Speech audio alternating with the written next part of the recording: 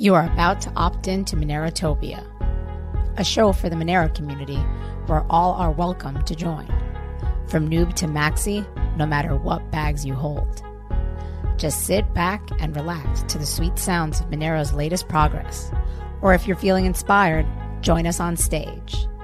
Remember, the only thing that can stop Monero is a false belief that it can be stopped. And if you want to win the revolution faster, we recommend you remove your XMR from all custodial exchanges immediately. Warning, voting accidents are common around here. Don't forget to properly secure your private keys. MoneroTopia starts now. So what's going on, man? Nothing much. Anything going on in Monero related in your world? Working on some stuff. But I'll be gone next week for non-Monero related stuff, but for tech stuff, privacy stuff. Okay. Yeah. What you want to tell people, or you don't want to tell people? No, yeah. So I'll be speaking at this conference next week that's in Charlotte, North Carolina, called Linux Fest, and I'll be speaking on Saturday, and I'll be doing a Graphene OS presentation. Oh, very cool. Very cool. Where's that? It's in Charlotte, North Carolina. How is that? Is that like a big conference? How many people go to that? Oh, I hear the spaces now. Sorry, what'd you say? Okay, sweet. That's good. It's working. So people in spaces. Sorry about that. We had to switch the phone out. I see people in there like Archie and people that are going to be joining us later for the spaces. We'll get to you in probably about 40 minutes when we have the guests. Do a lot of people go to the Linux thing? It's a decent sized conference. It's not huge. It is a bit bigger than MoneroTopia, but it's still like a relatively smaller one, maybe like 300 to 400 people. Okay, that's pretty decent. And it's always in the same place, or they move it around? They usually have it at the same place in Charlotte. It's at this hotel that's like right next to the airport. Very cool. You'd be going there for, it couldn't have been too long. You're a pretty young guy. How many years have you been going to that? It's first time I went was last year, so this is my second time. Yep. Cool, man. Is there any like Monero crossover there? Is there any Funny enough, last year, and this is when I was starting to get into Monero, I went there to hear Luke Smith, and he did a talk about Monero there. So yeah, there is a little bit of crossover. Amazing. For sure. That's good. That's a good sign. I noticed that at MoneroTopia too, right? There's like kind of a little bit of a Linux crowd that's associated with Monero. For sure. Why do you think that? What's your theory as to why that is? I guess it's just the general privacy, freedom, like intersection, where it just kind of like all that stuff just kind of comes together. And if someone's interested in Linux, usually they're interested in like the privacy, freedom aspect. So naturally, they would also be interested in something like Monero. I have heard people label Monero as kind of the Linux of cryptocurrency. I've heard that. Yeah. But usually they're saying it in like a pejorative sense, like it's not going to be mainstream or something. But Linux is made, right? Like people don't even realize it, but a lot of things in the background are using Linux, right? Oh yeah, all the time. Yeah. The servers probably running this stream are using Linux. Yeah, take that. All right, let's get going. Let's get going with the show. What do we have up first? So, first thing, we do price report. Let's hit it. Do it.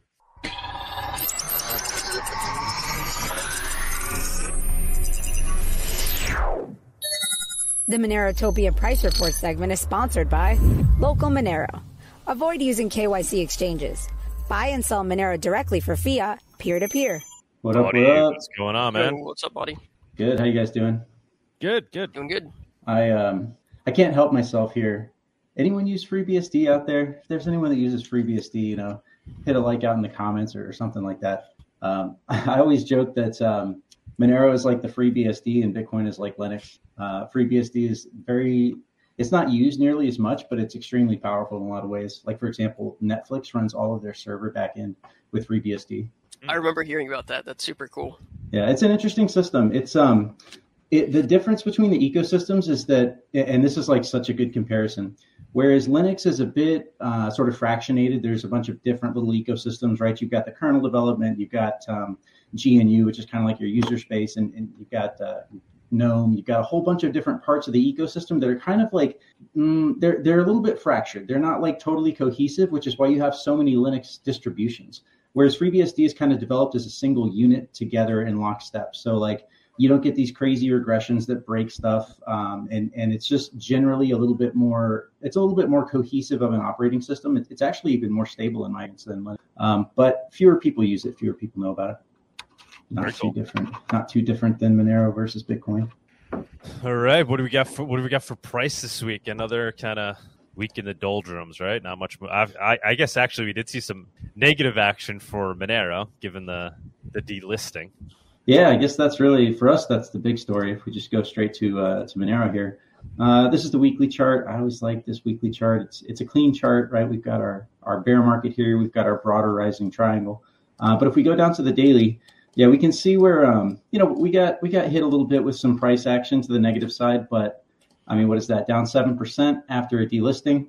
I mean, you guys were around for 2021 when Bittrex delisted. And even though they do no volume and they don't matter, it was just like the social hit that mattered more than anything.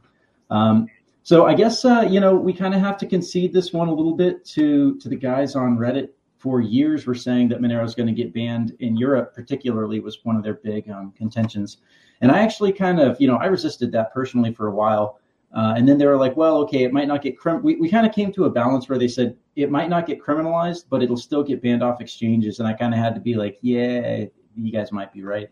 So it looks like that's actually happening. But at this moment, I don't think that any of us are really crying any tears over it. The sooner this happens, rip the Band-Aid off. And I mean, let's find other ways of getting into and out of Monero. It'll actually just make the decentralization of our ecosystem stronger, in my opinion. But we are kind of like, so you can see down here, we are basically flirting again with this lower line. We'll go back to the weekly really quick, just so that you guys can make sure and have perspective on why that thick white line here at the bottom is drawn the way it is. Oh, and if you're on the spaces, definitely tune into YouTube so you can see the charts. And all the guys after me have really cool presentations and graphics. So definitely worth getting on YouTube to watch this as well. But okay, so yet I digress. So that thick white line is kind of like came from, it's basically years in the making here. And it looks like we're probably going to end up touching that. But I mean, realistically, like, is this the worst that some big delistings across Europe can do, right? In all of France, was it Germany, France, and was it Germany? I don't remember which countries. I think it's France, Italy, Poland. I don't know what else. We have a couple of people from France that are going to be jumping on to give us their take, which should be cool. Cool. Yeah, those guys will have the details on that. I'm just I'm just the price monkey over here. Okay, so let's go to the Dixie, because, I mean, again, macro, I love macro. We got to keep our broad focus. You don't want to lose track of the broad focus. And by now, these charts should be pretty familiar to you guys. So last week, we talked about this was kind of a reasonable point to expect that we could get some resistance here for the dollar index for two reasons, right? Because on the more local level, we've got this line, and then on the slightly broader level, we've got that other line as well. And they were kind of intersecting, converging here. Now, this to me is like where we're at here for the dollar index is kind of an inflection point. It's natural to expect that, okay, so after this kind of, drop here, we had a little bit of divergence on the Z-scores, on the momentum indicators, right? Dollar index was going up. Momentum indicators were already in a downtrend. That signaled that we'd get a reversal. But what can happen with these things often is that just because it's kind of in a downtrend here doesn't mean that it can't stop. This is the kind of opportunity where the dollar index would have the opportunity to kind of do this action and then do this and then eventually break to the upside. And that would be a pretty negative sign, actually, for risk assets in general. It doesn't correlate one-to-one necessarily, but if dollar index really shows us some continuing strength here, we will definitely start looking at whether it's time to really exit these markets and wait for a better setup. We can see that gold, because the dollar index pulled back. That's where we got a little bit of action here to the top side, but then, dollar index rebounded. So gold seems very inversely correlated to dollar index lately, along with crypto. Crypto's been surprisingly inversely correlated. We've got our reverse repos, and, this thing is mostly just stable and sideways. Until we get some other indication, I'm just going to take this chart as sort of a corroborating continuation chart. Like maybe if this breaks down and starts heading towards the downside, that could signal the potential for more upside in markets. Particularly, what we're looking at lately is the stock market is really just continuing to rip. Right, it's continuing to make a big run.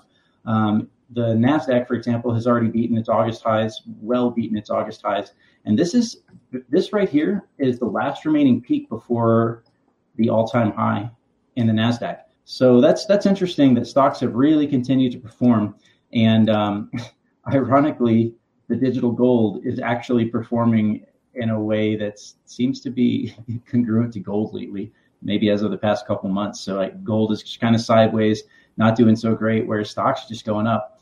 And that's a very common thing that you'll see once the stock market gets going, people lose their interest in gold. But realistically, I mean, come on, like since the bottom here, gold is still up by 20%, which for gold is, it's a pretty big move. And the chart overall still looks fine. Take a quick look at oil here. Essentially, it's just sideways, right? And this is, again, what you want to see. I think this is intentional. This is purposeful. You don't want to see big oil prices. If you want to see the economy continue to recover and you want to see stocks have the potential to keep going up, you want to see stable oil prices. So that's that. Let's take a look at the Bitcoin market cap added to the Ethereum market cap. I think that's the way to, that's an important way to think about things going into the future. And we're basically, there was a little bit of hoopla earlier this week that people thought, hey, we're breaking out here. We're breaking the resistance, and I kind of, I wasn't really convinced because there's a few different ways to draw lines, and okay, it looks like maybe we were breaking here. I even saw a line drawn kind of like this, and I was like, yeah, it kind of, sort of, you almost could say that. But so many times you've got multiple lines that you've got to break the resistance multiple times. Anyways, this chart doesn't look so bad to me, though. Honestly, like there's still plenty of potential for Bitcoin and Ethereum and Monero to make more upside action here. I know it's been slow. I know it's been difficult, but we'll get a little bit more into crypto in a second here. The Federal Reserve balance sheet has continued to drop. We're basically almost back at the levels we were before the banking crisis. What is that? 8.4 trillion, 3.4. Yeah, so we're really only like $40 billion, if my math is right there. We're only $40 billion from basically everything being back to normal after the banking crisis. Let's see, yields. We continue to see yield curve inversion. We thought, hey, could this be the big one? Are we going to start doing that? And, and yield curve is correcting and it's time for the big one. Nah, yield curve just went back down. Let's see, we do see yields continue to slowly, but they're stable and slowly rising. The Federal Reserve reverse repo lending facility is probably designed to do exactly this, right? Why would you get a long-term yield at low rate when you could just get pure liquid cash and a higher yielding reverse repo if you're an institution? So people don't want these longer term yields. The rates ultimately have to go up to match. If they're selling those, right? People don't want to be in them. You have to offer a more attractive interest rate, so the rate has to go up on the secondary market for those. Still just kind of stability. Let's take a look at the S&P real quick. So the S&P is currently about to contend with the August peak back last year. So the S&P still has a ways to go, and we can take a look at the ratio of the NASDAQ to the S&P. So as this goes up, that means the NASDAQ is doing relatively better than the S&P. Right here, there's some really big statistical levels that I look at, some standard deviations that are likely to place a significant limitation here. That doesn't mean it has to reverse immediately. Like, we've seen this where it could kind of just meander on down. So there's a good chance that the S&P will actually make better gains on the NASDAQ, or relatively compared to the NASDAQ. Potentially, if it can get over this area right here. We'll have to see. But I mean, stocks, like I said, stocks just continue to perform. And I mean, the cabal doesn't want you to buy crypto or gold. They want you in stocks, right? So I do think that there is some influence and pressures that try to make sure that this kind of action happens. Let's see, crypto as a whole. Oh, one thing I promised I'd show you guys this week is the adjusted regression analysis. So the regression that I had done previously, here's my brush. So the regression I had done previously only took the data from like here backwards, right? And so, but we've had an entire year of bear market now, and I wanted to integrate this data into the yellow line. right? Because we're looking at extra bear market data now that could be useful for us. So the orange line down here is basically the lowest lower boundary of the Bitcoin price. And then the yellow line is if you just exclude all of these blow off tops here, just get rid of all that data. And there's kind of an algorithmic methodical way that you do that. But essentially it's the yellow line is the non-bubble Bitcoin price. To me, it's kind of like represents something more akin to the fair value price of Bitcoin. These peaks up here, these are like leverage, blow off, fraud, bullshit kind of stuff, right? Hype cycles. And they don't really represent real price. They just represent the opportunity for whales to dump their bags on unsuspecting plebs, which is, we don't want to be those plebs. We want to be the guys that understand, what dynamics are happening in the background. So you can see back here in 2015, 2016, we kind of just like slowly rode this line up and down. And it wasn't until we got right here, right, where the yellow line, where the fair value actually crosses the previous blow off top is when we finally shot up.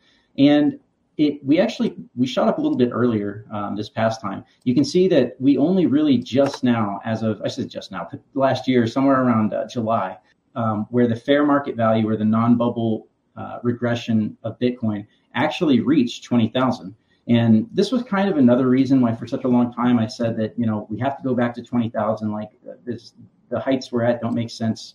But at any rate, my guess is that over the next year, maybe two, maybe even all the way into 2025, we can probably expect something very similar as we saw 2015, 2016. So I do think it's very possible that at some point we'll come touch the red line down here. We'll have to wait and see on that. You might be able to consider this close enough, right?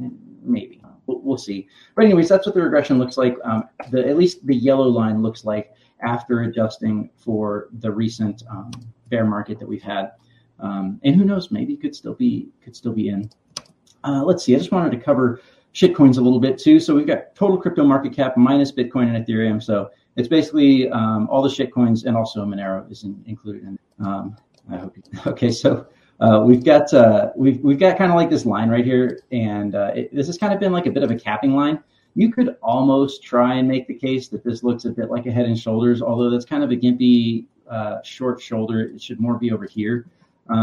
But it's possible. Like we could see another run up here. I'm not really so confident like how long this can continue. I'm starting to get, a little bit antsy about is are we getting close to a top? I still think that it's worth staying in the market. We're still kind of like the expectation over the next year or so is that we should trend up on that fair value line like we showed for the regression just a little bit ago. Shitcoins are kind of a different story. You got to be careful with these guys because they can continue going down for even after Bitcoin's bottom, they can continue going down from. But, if you see this line get broken, that could be a sign that you could see a big shitcoin bounce. And honestly, seeing a big shitcoin bounce to me could be a sign of a reversal, right? Of a top, of an imminent sort of interim top in kind of like a months long time frame. So and finally, let's go to Monero, and we've got Monero Bitcoin ratio. Here we go. Monero Bitcoin ratio, familiar chart, sort of the lifetime chart. With the action that we've seen with the delistings in Europe, it's actually really interesting that we're still basically holding that same level. That hasn't really been a big deal for the ratio for Monero to Bitcoin. So, there's also another thing to consider about Monero right now is that they just released, and I think our news guys will get into this, but they just released the proof of work solution so that you have to bid for bandwidth or bid for connections when it gets saturated. When Tor gets saturated, you have to actually bid for those connections using a proof of work mechanism. And that should hopefully end the big DDoS against Tor. Now, okay, so I'm not like, I think that some drugs are okay. I don't want to like be making moral statements here. I'm not sure like is the dark webs like really the thing we want to be like, yeah, all right, our price is going to go up because people are buying drugs again. But maybe they're just buying life-saving insulin. I don't know. It could just be trying to get around the corporatism in the United States. But at any rate, with that happening, there is, I think, a potential that Monero could actually perform. One thing that we've seen, I thought was very interesting. So this dotted line, the vertical dotted line here, is that was where we left off last week. And you can see that the price divergences for all of the exchanges were basically above the zero level. They were doing volume at price divergences that were above Kraken's price. But if we undo the volume adjustment, we're going to end up seeing that they still, like, even without the volume adjustment, they just like kept their prices overall higher than Kraken for that entire week, which is very unusual, because usually what we see with their price divergences is that the actual price relative to Kraken will sort of oscillate around the zero. But then when you make the volume adjustment, you'll see that they're doing lots of volume in one direction. It's kind of lopsided. Maybe that's an obfuscation mechanism on their part. I don't know. But at any rate, we're kind of back to normal now. But I do think it was interesting that it does look like they purposefully put and kept their prices higher than Kraken in the week leading up to this delisting. And it's not like Binance was like, oh my God, we should delist tomorrow. Like, this is something they've been planning. So, I do kind of wonder if, if they know something that we don't, and this is totally speculative. You can't even make a hypothesis on this really, but is it possible that they know that there's more delistings coming? They're actually trying to accumulate Monero. Like, do we have negative price influences that are even more negative than we thought? And it's actually guys like Binance and Polo and whoever are actually buying Monero right now, and they're stocking up knowing that it's, that it's going to be hard to get. And I mean, I don't know, you could probably go a lot of different ways with that. But at any rate, the price divergence. I like that theory. That's a good one. Yeah, I mean, well, I like it. I don't like it, right? Because what are they going to do with that Monero? Are they going to dump it on the market when it's time for bull market again? Yeah, it's a double-edged sword. Well, I mean, they're not going to be dumping it on the market, right? Because they're no longer listing Monero. Maybe they'll get into the atomic swaps game, and who knows, right? Yeah, they'll pump the price of Monero somehow, or then eventually relist it or something. Maybe. Right, they'll go fight some legal battles. Who knows with those guys, right? They're just schemers. It's all they do. Their hands rubbing together. We give them more credit than they're due, right? I mean, it's pretty hard to scheme on that level. Yeah, I mean, we shouldn't underestimate them, no doubt. It's like they are pretty smart guys, at least some of them, right? It's kind of like the Federal Reserve and the government. Like, yeah, we don't like them necessarily for all the fraud that's taking place, but hey, don't underestimate your enemy. That's a mistake. Well, I mean, I think the narrative of them selling paper Monero and that it's like the end of days for that makes sense to me, right? What do you think? Do you think that's going to have a real effect, that there'll be less and less paper Monero out there? Yeah, maybe that could be it too. Maybe they know that they plan on delisting, so they're going to have to pay a bunch of people real Monero. Maybe they're trying to accumulate to make those payments and not look like assholes. We could go that direction potentially. I do think that their games of paper Monero are ultimately coming to an end. It just seems like this stuff takes a lot longer, than we might have originally hoped. But that's okay, So should we? I mean, in theory, we should see a reaction in price, right? If our paper Monero theory is correct, and now like Binance no longer listing Monero, I don't know if the ball is going to drop with other exchanges. We should start to see less downward price pressure, right? If paper Monero was a real thing. Yeah, I think that would make sense, but only if Binance in particular, and maybe Qcoin as well. It seems like they've been doing more action lately. But yeah, I mean, if they start delisting in more and more jurisdictions, that could be the case. We really have to see, right? Because so far, these few countries probably don't represent a significant amount of volume or a significant amount of paper Monero. So, the United States, Canada, maybe, I don't know. Maybe I'd have to go look and try and track this down and do the research. But yeah, I mean, if we see Binance delist Monero is it the United? No, it's not the United States. Just generally, like if Binance delists, generally speaking, then okay, we should see positive price action and kind of price floors. I mean, there'll be volatility though, because the delisting, people are going to be like, oh my God, they're going to panic, right? They're going to sell. So we'll see downside pressure, but then ultimately you'll see a wick down and price will come back up. But yes, I think ultimately, if we see broad delistings along this lines and this continues, then yes, we should see the sort of end of the paper Monero suppression. Let's see, here's our Monero dominance. I don't know, not really exciting with this chart. Maybe kind of forming a bottoming pattern, maybe even forming a very big head and shoulders, right? Like, hypothetically, if that comes back to the top side, that would definitely be shoulders. Yeah. So, okay. Oh, Monero versus Ethereum. Yeah, we're kind of, I don't know. It's not looking good to me. Some of these statistical levels I look at, it looks like Monero lose a little bit of ground to Ethereum and find a bottom somewhere around and then maybe this area. But maybe we get lucky. It's kind of like it's really hard to say, because if Monero recovers against Ethereum and Bitcoin and other coins, we need either a fundamental event that drives that, or that means that the bear market is going to come back for a moment and try and swipe down. This chart doesn't look great is all I'm really getting at. So, but what are you going to do? You're going to hodl. That's what you're going to do. Buy more. Exactly. So all of your Ethereum and your Bitcoin and also your dog coin. With dog coins, which are up to 2 million transactions per day now. Oh, wow. I think Elon Musk had a meeting with the very large group of dog coin developers, and I think they decided to pump up their numbers, get those numbers up. Yeah, wow. 2 million per day. Right. That's impressive. Okay, interesting. See, the thing is that these guys have every incentive to pad their blocks. Like if you're a mining pool, if you're a solo miner, whatever, and you win a block, you have every reason to pad that block to try and make it look like there's more transactions, make it look like there's more demand for block space so that you can get higher fees. All of these guys have every single incentive to do this, but Monero doesn't have that incentive because of dynamic blocks. If you pad the blocks, everyone's going to be paying slightly less in fees anyways, right? And if you so you could hypothetically try and pad 100 blocks beforehand to make it look like there's demand. And then the block sizes start going up, but then people start paying less in fees. So you're actually losing on that. So Monero's dynamic blocks prevent fakery on the blockchain, prevent fakery by the miner. Whereas none of these other proof of work coins have a mechanism to do that. To that end, it looks like we have Arctic Mine that's here today. That's awesome. So hey, what's up? Too. Maybe we could ask him about that if he agrees with that theory. But it sounds pretty accurate. Sounds truthy. I could represent it. Maybe I'm wrong. It's probably a lot more math involved in the way I make it sound. Yeah, I don't know. I will never understand the Elon Musk thing of him, glomming onto Dogecoin and deciding to randomly out of nowhere pump it and stick with it, right? Like that will never compute with me. Like why Dogecoin, right? Like Mr. Liberty, Mr.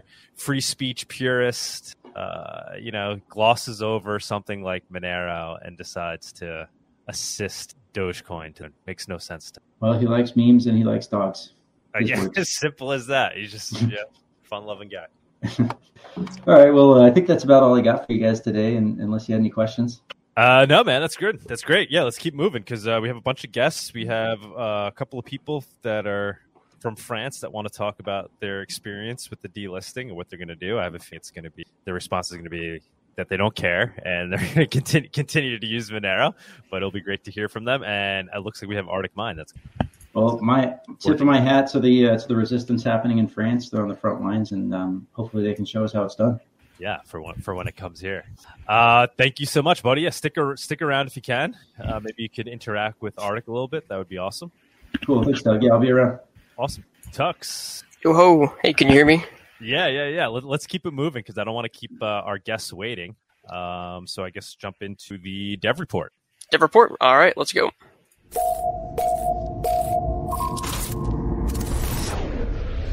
And now for the Monero development segment. Hey, what's up? Man? How are you? I'm doing good. I'm just sorry, fanboying because you have Arctic Mine here, and I'm just like out of nowhere. I'm like Arctic Mine shows. I'm like Jesus, Doug's a heavy hitter. But yeah, you're a heavy hitter, man. As always, I thank you for doing these. These have been awesome, a great addition to the show. Yeah, no, it's just I remember when you called me about Anon Shop, and I was like, Doug, because I had literally binged all your stuff. I'm like, Doug wants to talk to me. I'm like, Jesus, what's going on here? But yeah, no, thanks for having me on. It's really great stuff. Great. What do you got for us this week? I know Tuxedo asked me to talk about the Monero subscription service, but I forgot about that. But that's coming soon. Sorry, Tuxedo. Okay. Oh yeah, yeah. Yeah, but this week I'm going to be talking about Teverdor, I guess, saves Tor from DOS. In theory, right? I know I'm being a bit dramatic. I don't think the code is in practice yet, but a lot of people are supporting it and is in the dev work right now. So I'm going to talk about that because, we're talking about darknet markets. I know Body hinted at it. Thanks for the lead up, Body. And so I want to talk a little bit about that. I'll keep it quick. I know we got a lot of guests on today. I'm super excited for the conversation. But basically, hopefully you could stick around too, interact with the guests. But go ahead, take it away. Yeah, so this is big news. Yeah, basically, if you're not familiar with what's been going on with Tor, it was basically on their DDoS attack. I know Doug is also familiar with how nasty those can be, given their experience in MoneroTopia. So basically, someone was flooding the network with requests, and it makes it super, super slow. So, which is a big issue because I know Body was getting at maybe someone is buying instantly on the darknet market and using Monero. So, these are actually life-saving sites and marketplaces that people need. So, it's a big, big issue if you can't use them. And basically, Teverdor is someone. I need to give you a little more context if you don't know what RandomX is. It's probably when I compare my favorite features about Monero is a close tie between RandomX and dynamic block scaling.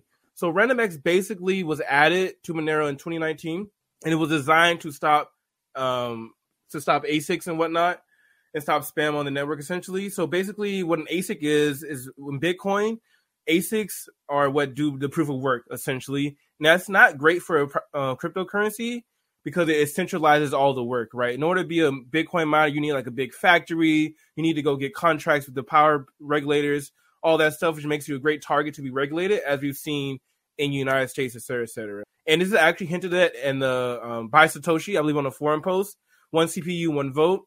And it basically helps decentralize the network. And it was worked on by Howard Chu, Need More Money, and Teverdor. So this just sets you up to what RandomX is and why it's relevant in this context. Am I going too fast? Any questions? No, it's good. It's a good awesome reminder. Yeah, so basically RandomX is amazing. I have a thread, shameless plug, in the right, talking about why it's important and why I think every cryptocurrency should have a version of its own RandomX. But like I said, Teverdor did a bunch of work with his team on RandomX, and that leads into how Tor is using it.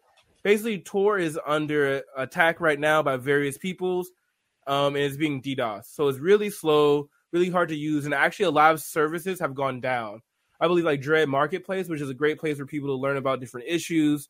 I believe it's a lot of the word they use is like harm prevention in the space, so you can study more about that. But Dread is a great service, been around for years, and it was actually taken down. And basically a DDoS attack is when someone just sends a lot of traffic to your website and it pretty much makes it overloads the services, makes it so that authentic people can't actually use the service. I know Doug actually has experiences. MoneroTopia was DDoS for like a couple days, I believe. Yeah, definitely was, because the amount of hits we got went to the tens of thousands or whatever. It's completely knocked out the site. Yeah, and I believe you got in contact with the devs and they fixed it like within like we ended up adding Cloudflare, and that solved the problem once properly did that. Yeah, but unfortunately with Tor, you can't use something like Cloudflare to protect Tor because the Tor is supposed to be anonymous. And a big issue when fighting DDoS attacks on Tor is it's twofold. The first one is you can't do a lot of the normal things because it's supposed to be anonymous, right? So I can't just be like, I'll blacklist your IP and say your IP sent like 10,000 requests to the website. I'm going to block your IP because you don't actually know where the request came from. Because that's the entire point of Tor. And the second biggest issue is that Tor networking runs your requests through a bunch of different computers. So you can use that you can send one request and take up like 3 times as much resources. And that's not the exact number, of course, but that's just a great analogy you can use. So it's very, very resource intensive because of onion routing, which makes it like super, super, super hard to defend against DDoS attacks. I think this has been going on for around a year at this point. Some of the best devs have been working on it, and they haven't been able to fix it until now. And do we have any theories as to who's performing the DDoS attacks, or I guess it would just be that, or just complete, unsubstantiated theories? Nobody knows. In my reading, I've heard some theories. There's 2 main theories, depending on what kind of hat you want to wear. You want to wear your tinfoil hat.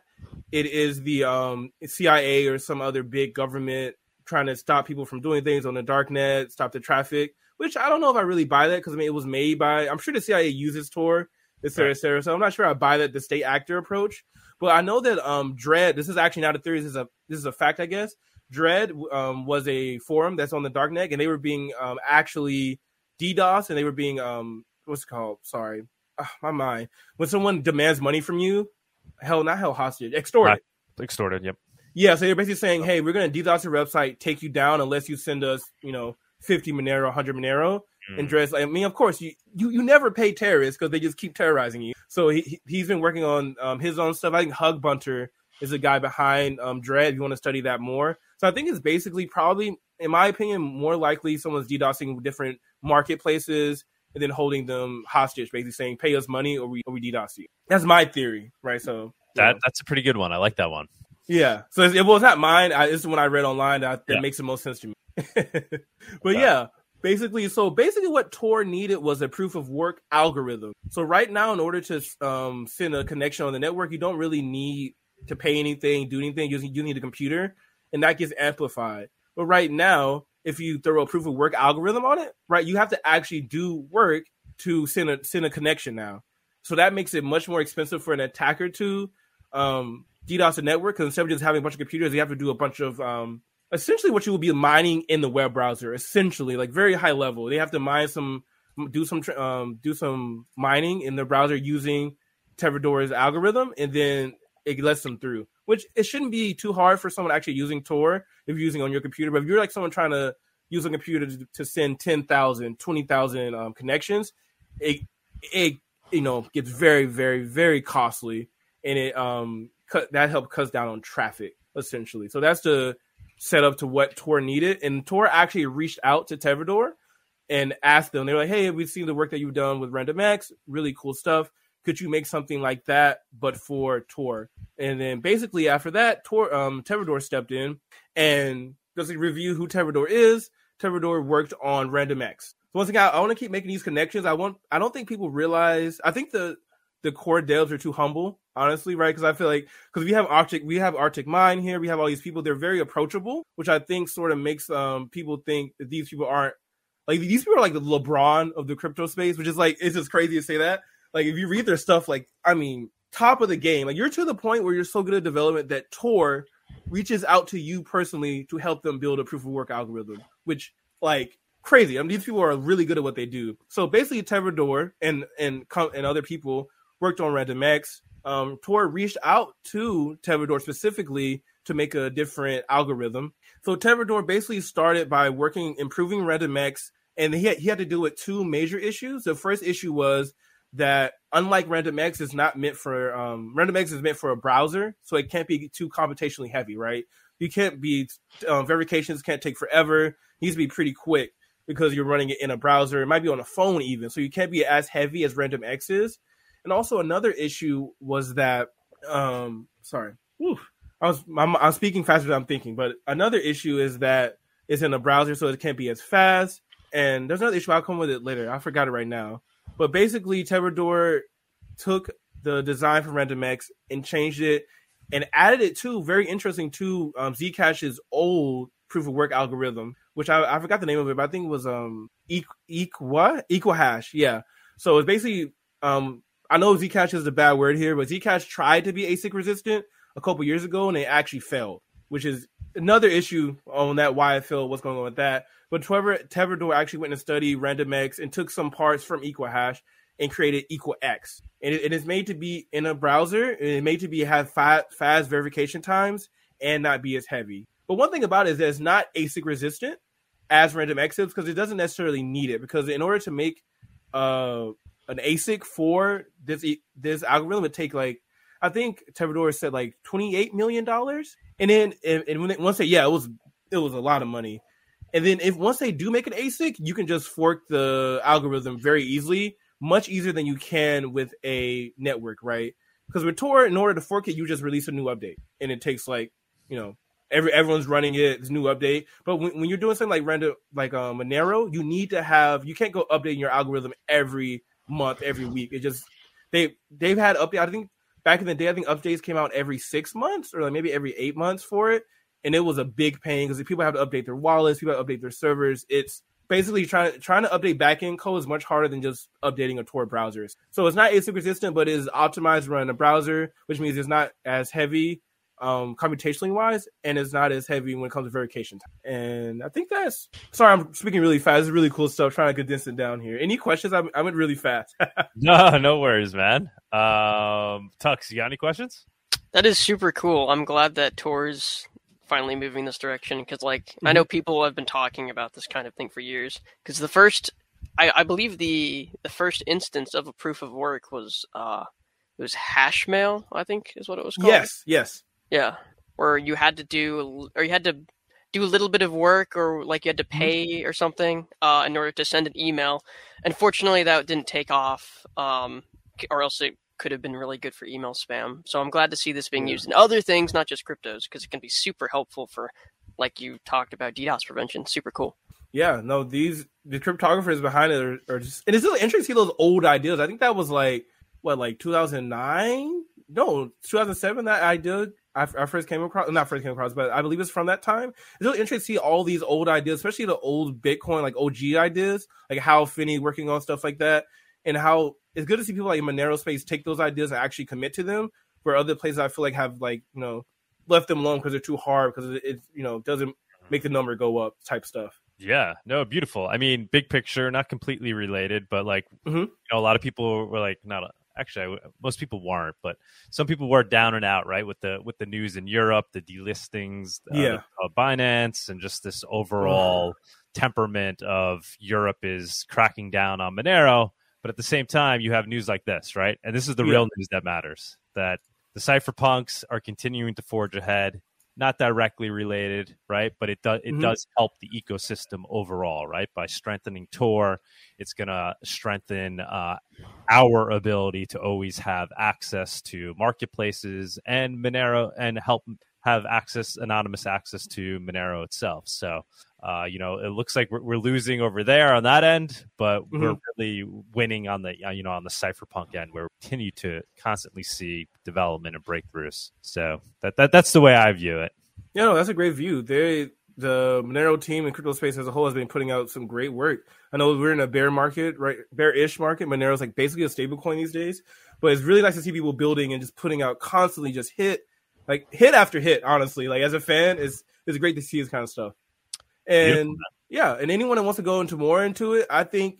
Sorry, I keep just like praising the Cordels, but the way the Cordels explain very technical topics is amazing.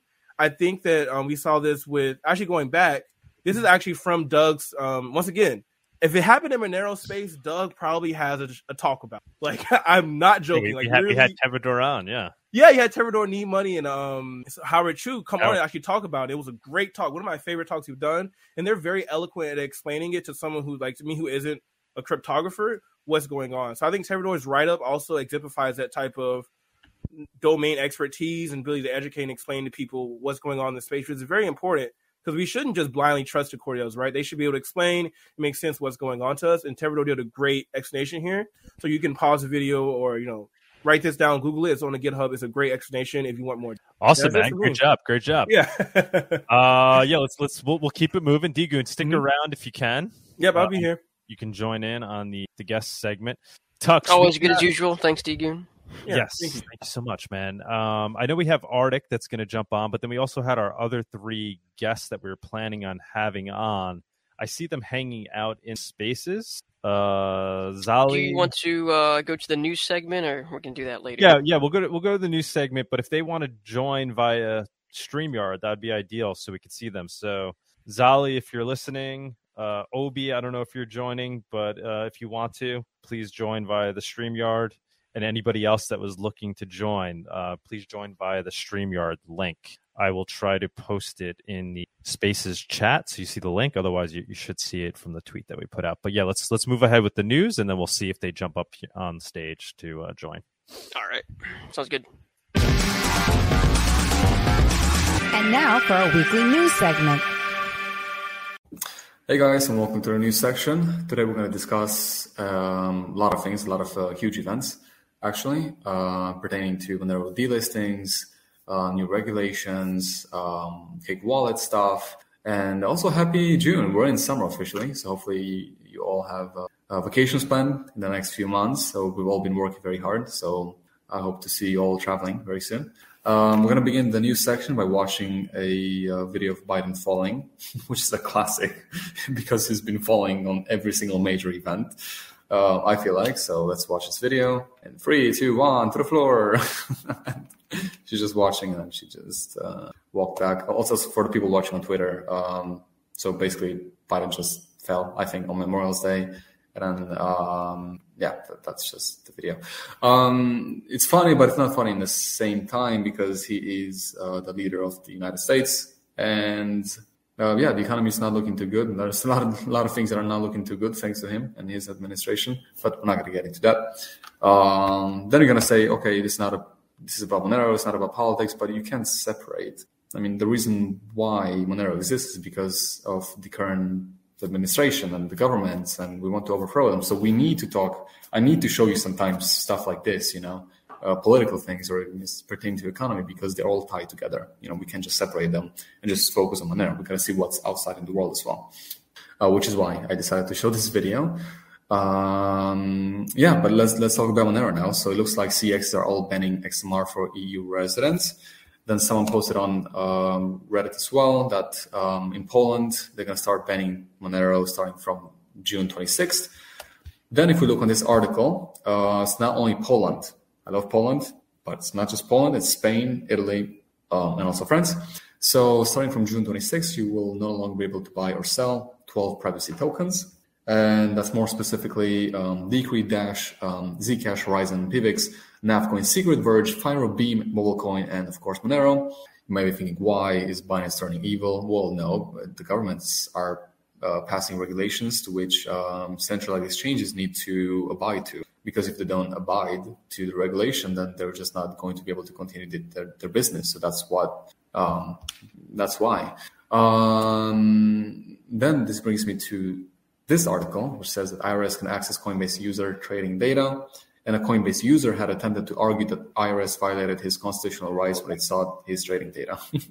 Now, when you use Coinbase, Robinhood, PayPal, Binance, you basically agree to the platform and their policies. So that's just part of their policy. That's what you agree to, that they're able to just see your data.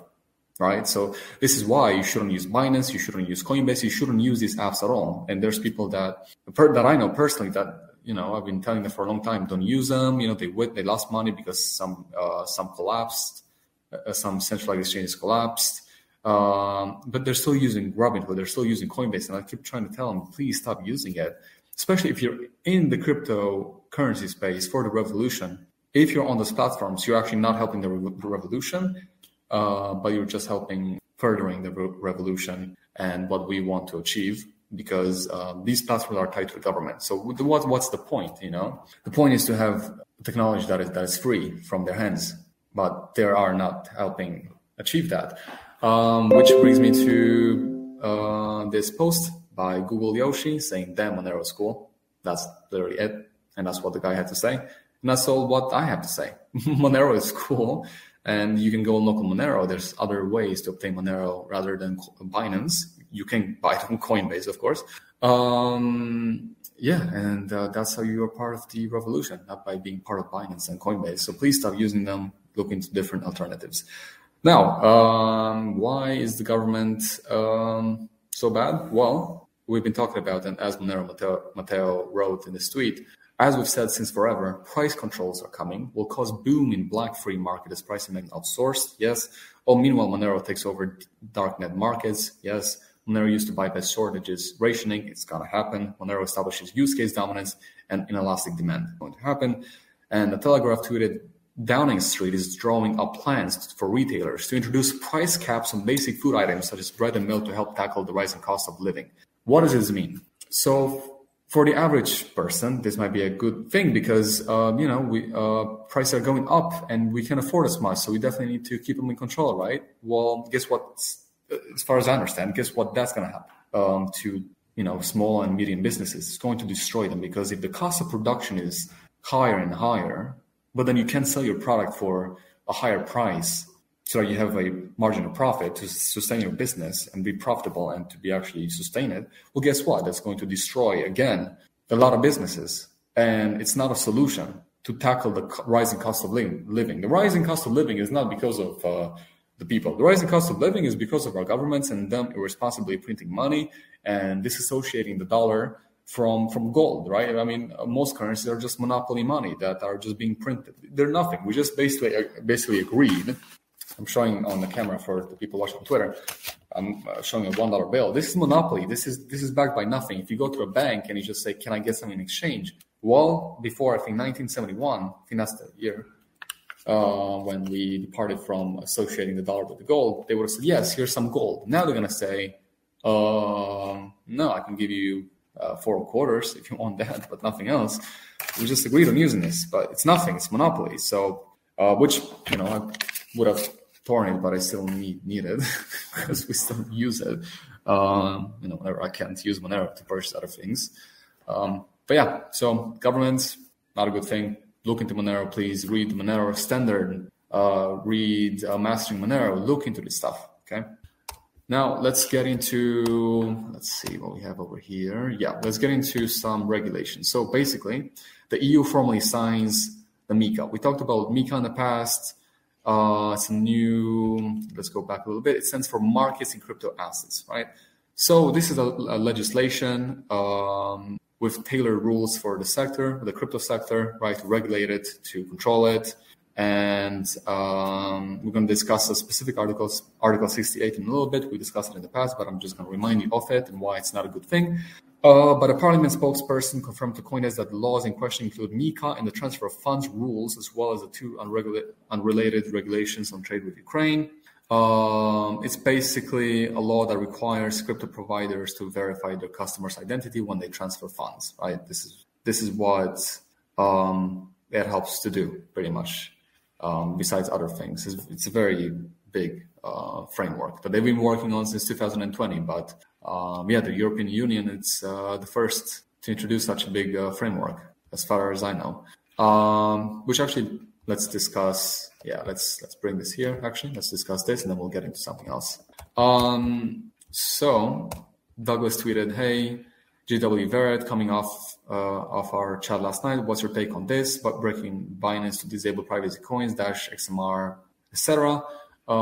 He didn't respond to this, but someone else retweeted 2 EU blockchain privacy articles for some context.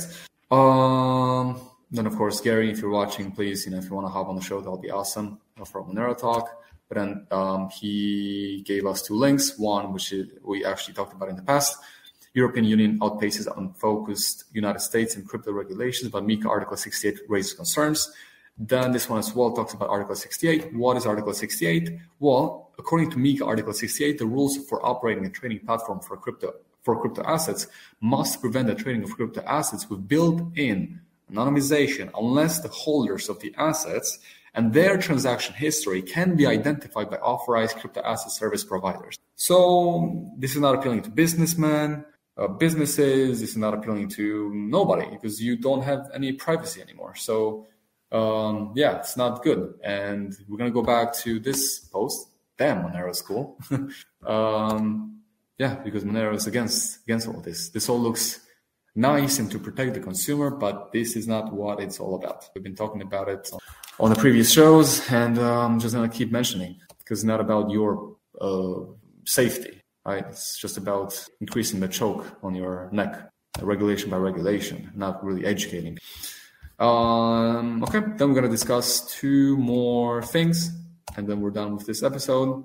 This one is huge, actually, and I'm just going to read about it a little bit, but please look into the dev section because we're going to go more into details on the dev section, and then please also check out the price report and the whole show, of course. So Bowdy tweeted, so not only did Monero replace Bitcoin in dark nets, which is true, but it's doing something else Bitcoin couldn't, save Tor from DDoS, which is crazy. So dark.fail tweeted an end to the hidden service DDoS era, huge. Tor projects just released Tor 0.4.8.1 alpha, the first to include their new proof-of-work DDoS mitigation features. And then Doug wrote, How is Monero specifically saving Tor? Are they implementing RandomX proof of work? Body said, yeah, I don't know the details, but it's basically a CPU proof of work algo which bids for bandwidth whenever it starts getting constrained. Really, really interesting. Again, I'm not going to go into too much detail. I'm just going to touch upon it. Please check out the dev section, and because you're going to learn more about it, and then go on the internet and check it out. Yeah, it's amazing. Now, another huge thing is Cake Labs shutting down CakePay Web, not the mobile, right? You can still access it through your phone, but just not on the web. This is due to issues with the providers, and of course, that Vic from Cake Wallet wants to provide the best service ever. And they decided to take it down for now. It's not going to be forever. They want to get it back by the end of the year. They want reliability because they had reliability issues. Sometimes the service was weak in its deliverance. So it's not the end of KPay Web. It's probably going to come back by the end of the year. I hope the best to Cake Lab, Vic, everybody working on the team, and hopefully it's going to come back stronger than ever. Of course, again, this is just the web, not the mobile. You can go on your phone and still purchase gift cards. Now, that was a lot of interesting things. Thank you guys so much for checking out this video. The links are in the description. Again, check out the dev section, the price report, and the whole show. And if you ever want me to cover something specifically, you can reach out on Twitter, on Telegram, and I'm going to take a look and we'll cover it next time. But other than that, have a good week, and we'll see you next time. Bye, guys. Bye-bye. Okay. All right. Tux, I see you put in the comments the StreamYard link. I think that's the general StreamYard link, not the one for guests to join on stage, right? I just don't want to confuse you. Oh, yeah, that's the general one. Do you want me to put the Twitter Spaces link in there? No. There's another StreamYard link, the one that people use to join as a guest. So I just put it up there. You know what I'm saying? There's two StreamYard. There's one to just view, and then there's I see. Yep. I see. All right, let's go to the guest segment. Let's take it away because we got a bunch of people waiting. We're going to bring up Arctic Mine. Who else do we have in here? We got Archie.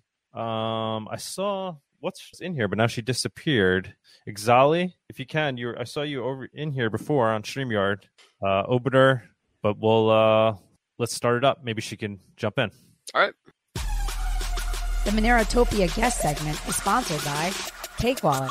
Store, send, receive, and exchange your Monero and Bitcoin safely on iOS and Android too.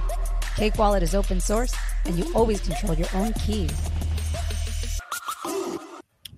All right, let's get Archie up.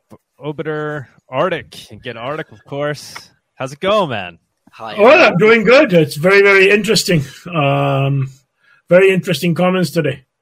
I'm doing good. I'm getting ready for MoneroCon and a few other things I have to do before then. So I'm going to be doing some traveling starting next week, and then go to New York, and then Madrid, and then Prague. Beautiful. For my talk at MoneroCon. Oh, you're stopping through New York. Let us know. Maybe we could meet up. Take you out. I will be there in early the week of the 13th for about 3 days. And okay. Yeah, we'll hit you up. This sometime. So I'll give you the info on that. So my couple of thoughts before I get into the MICA thing. I was going to comment on a couple of other things. What was done on Tor with using a sort of a variant of RandomX is, of course, about the only way you can prevent a DDoS attack on a privacy network. Monero has a very delicate balance. People don't realize it, obviously, between fees and avoiding these type of attacks. But essentially what drives it in Monero is that small fee that we paid, a fraction of a cent, to make a transaction, which in turn is powered by the tail emission. That's what prevents DDoS attacks in Monero. And it's the only way you can do it, really, if you have privacy, is by pricing it. So you've got to figure out a way to put a small friction in the system in order to prevent those type of attacks. We've done a lot of discussion on this. I'll be talking about that in MoneroCon and Monero fee markets and so on, how they work and why we need that. But things like Big Bang and the Flood XMR, which have been talked about many members of the community, you basically restrain that through that fee that we pay, the fraction of a cent, and the way the whole thing's structured. But it's a very delicate balance to do that. And that is what prevents those type of attacks in Monero. Zcash was attacked, as we all know, because they got the pricing totally wrong. And that's why they were attacked. But it's about the only way you could do it. So Tor has to do what they're doing. The other option I can think of is more micropayments in Monero to basically prevent that type of it. So yeah, I'm not the biggest fan of proof of work because of the cost differential due to outside temperature. I go to Celsius for a second, but I call it the 40 rule. If it's plus 40, proof of work is quite a bit of a deterrent. If it's minus 40, which is the same as minus 40 Fahrenheit, a proof of work is not that much of a deterrent because you're going to be freezing cold and you're heating your place by doing this kind of stuff. So you got to factor that in. But I think what Tor is doing is basically the only thing they can do. The other comment that I have is there's a reason why I believe Elon Musk likes Dogecoin. It is the only other coin other than Monero that has a tail emission and does not have the security problems inherent in Bitcoin. So if you're going to look at something and you're afraid to go to Monero because of all the delistings and the stuff around that, and the privacy and also you want something less controversial, quote unquote, then Dogecoin is basically your best bet because Bitcoin has some fundamental design flaws with a falling block reward. Dogecoin doesn't have those problems. And I think that's the fundamental reason why you'd want to look at it. So there's a reason why. Now, I'm a bit leery of Dogecoin myself because they're going to proof of stake. At least there seems to be a lot of interest in the Dogecoin community doing that. But as it stands right now, as an alternative to Bitcoin, it is way superior simply because of the fact that it's got a tail limit. It's not as optimized as Monero. It's about 5%, which is way too high. So they're going to have inflation for quite a while, but they don't have the security. Albatross is slowly creeping on Bitcoin, which eventually is going to cause some very serious problems. And again, I mean, I'll be talking about this in Prague when I talk about fee markets, but Bitcoin has some very, very serious problems with a falling block reward. And if you look at Monero, on the other hand, the entire security model of Monero, an anti-spam model of Monero, is driven by that tail emission. Take that out and the whole thing collapses. So that's the two comments that I have there. So yes, I see why somebody like Musk would be interested in Doge. Why not Monero though? If it has all the same Doge has plus privacy, he seems to be a real liberty advocate, right? Yes, but the problem he's got, and he's afraid of the blockchain surveillance companies, and this is why we go back into this MICA issue, because the fundamental problem here, and I think I've listened to a lot of the comments, and I have to disagree with the premise that this is a government issue. It's not. It is a blockchain surveillance companies that have sold governments something they did not want in the first place, which is this idea that you can surveil the blockchain and then turn around and detect criminal activity on chain. The fact of the matter is it doesn't work on Bitcoin. It is fundamentally flawed. That is what's driving blockchain surveillance, and I'm specifically talking these blockchain surveillance companies that decided they went to the government and they say, okay, buy our software as a service black box package. We'll tell you where a Bitcoin address is associated with criminal activity or not, and give you some sort of probability. If you sit back from a law enforcement perspective, that is too good to be true.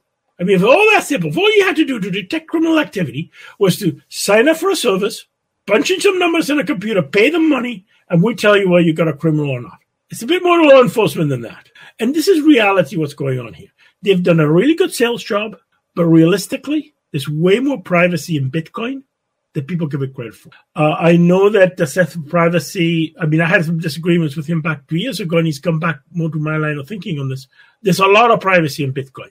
The problem is that it doesn't defeat blockchain surveillance in an obvious manner that a regulator or a government who are not tech experts would buy the fact that they could surveil the blockchain. And that's what's behind MICA section 68. It's actually been renamed to something else. But we commented on that in the Monero Policy group when we did a submission to it. It's on moneropolicy.org. You can read all the comments about it and identified all the problems. The reason that's in there is because of lobbying by the blockchain surveillance companies, and they've done a really good sales job behind the scene, not just on the EU, but on Britain, but on Japan, but on Australia, but on Korea, And the list goes on, even in places like Canada.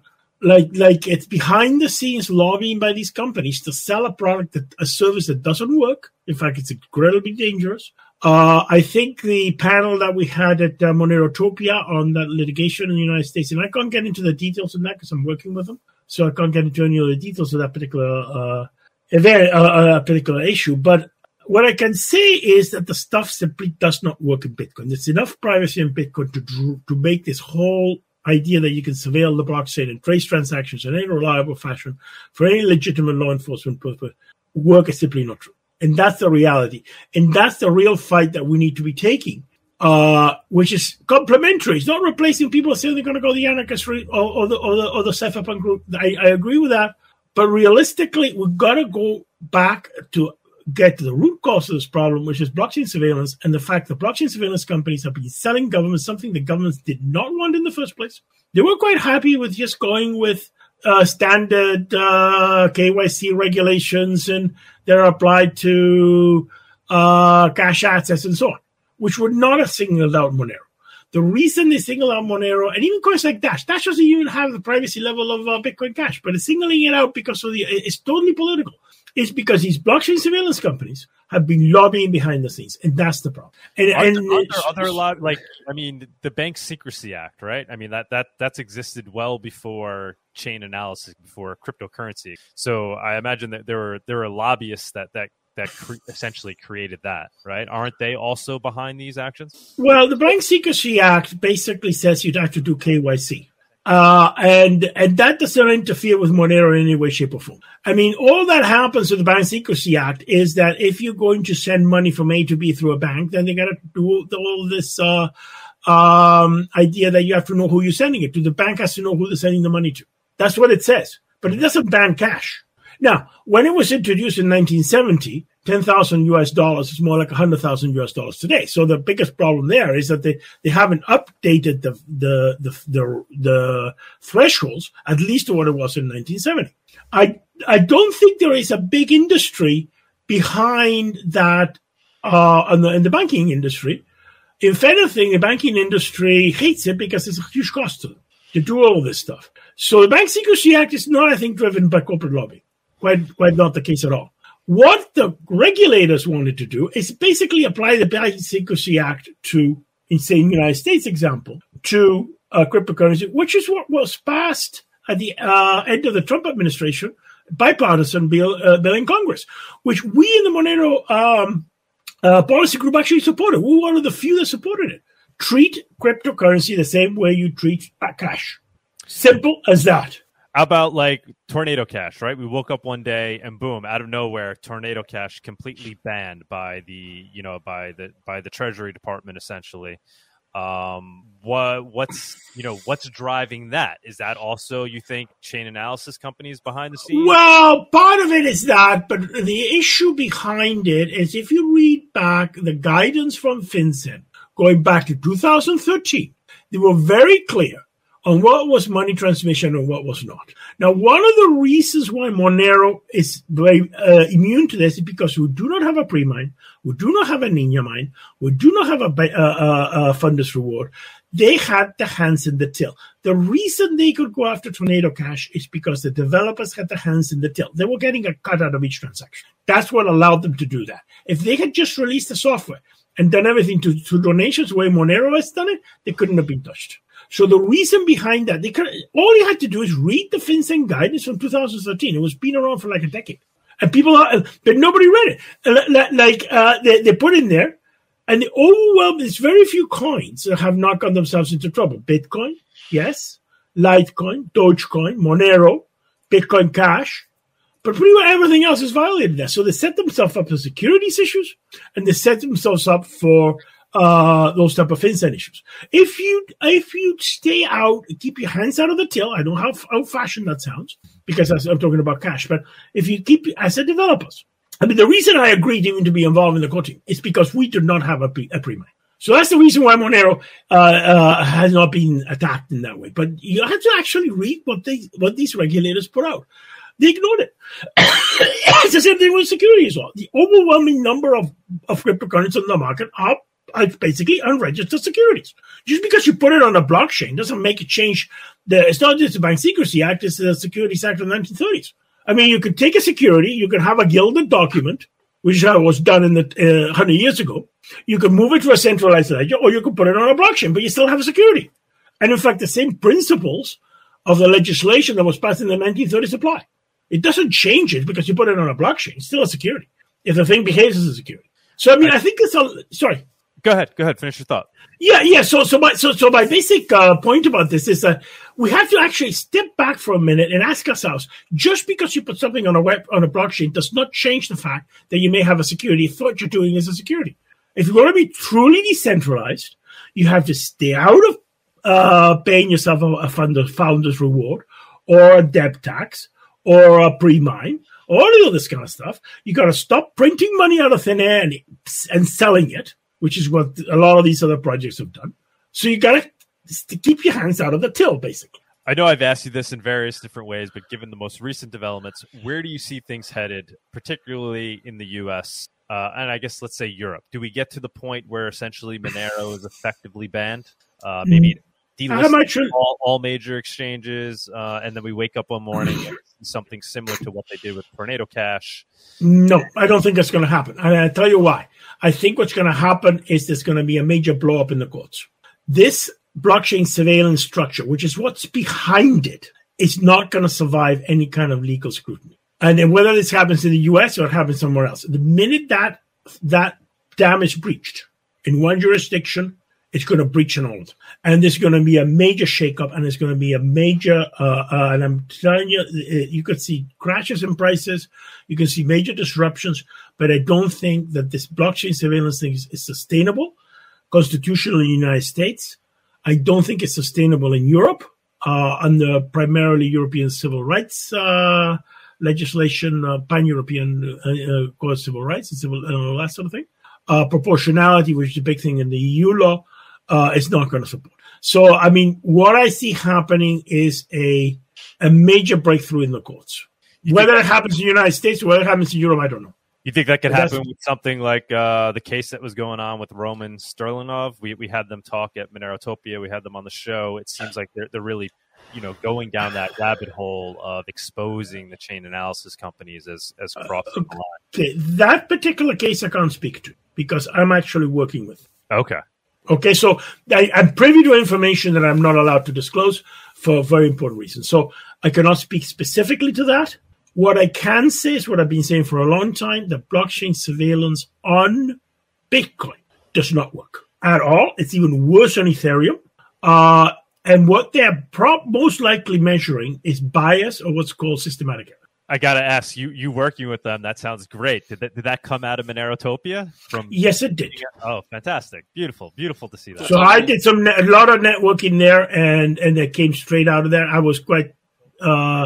but yes, I definitely am involved with that, and I cannot discuss. I told them you are the man to talk to when it came to. That's the. But basically, what I'm saying about this is what I've been saying for the last 4 to 5 years. This is flawed as a technology. It does not work in Bitcoin. And I like to give a big hands out to Seth for privacy because he finally came to the realization that there is privacy in Bitcoin, and there is privacy in Bitcoin. The problem is that it's not just, and this is the real challenge for Monero. We don't just have to hide the signal, what we call in scientists the signal, which is the actual true spend, shall we say. We have to hide in the noise all the fake, what's called bias signals or systematic errors or bias created by these blockchain surveillance companies to make it patently obvious that the stuff doesn't work, to prevent innocent people from being falsely accused. And that's the real challenge for Monero. Much tougher than actually burying the real spend. Because they create enough uncertainty that it's impractical to do surveillance.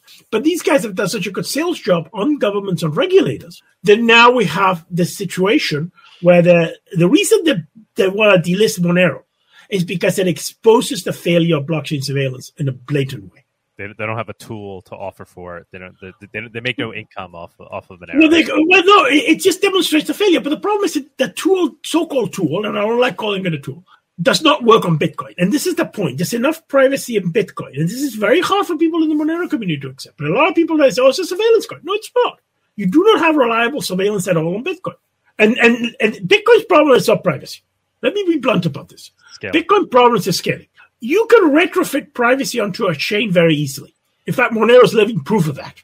Every single hard fork of Monero has some kind of either making privacy more efficient or improving it in some way, shape, or form. And we've been doing this for like 9 years. So, I mean, it's just not, privacy is not something you can't do it with Bitcoin, because the problem in scaling is that you have to address this falling block reward, and you have to change the actual emission curve, which in terms of if you play around with that, then you suddenly become a central bank, and the very thing you're trying to avoid.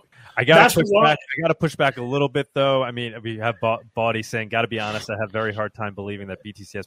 I mean, we've seen so many examples of Bitcoin failing for privacy reasons, right? I understand that theoretically things can be done, but the fact is, I mean, just look at the amount of Bitcoin that has been confiscated by the U.S. government, and that's basically due to its lack of privacy, right? Well, but is it because they actually identified an actual crime?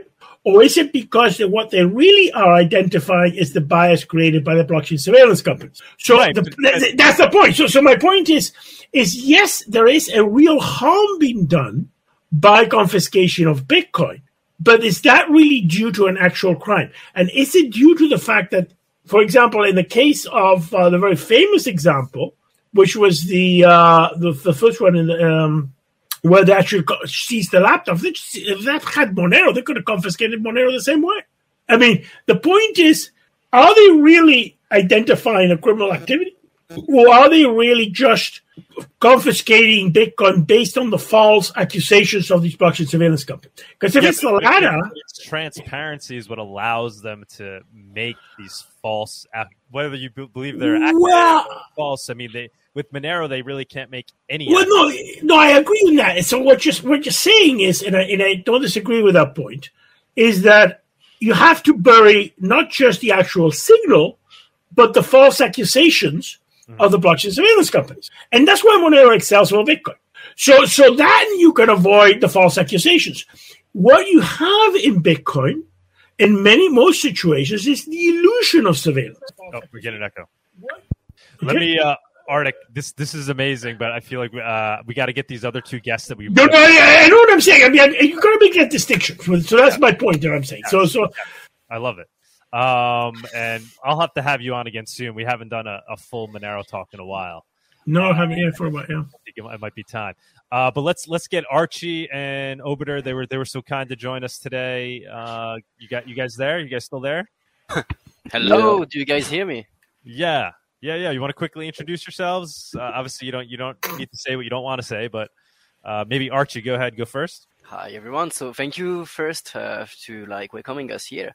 And actually, I would have listened to you Arctic Mind more because I already listened to you some video just 1 week ahead, and I love when you are speaking. So I'm a bit sorry to just disturb you, but it's not gonna be that long.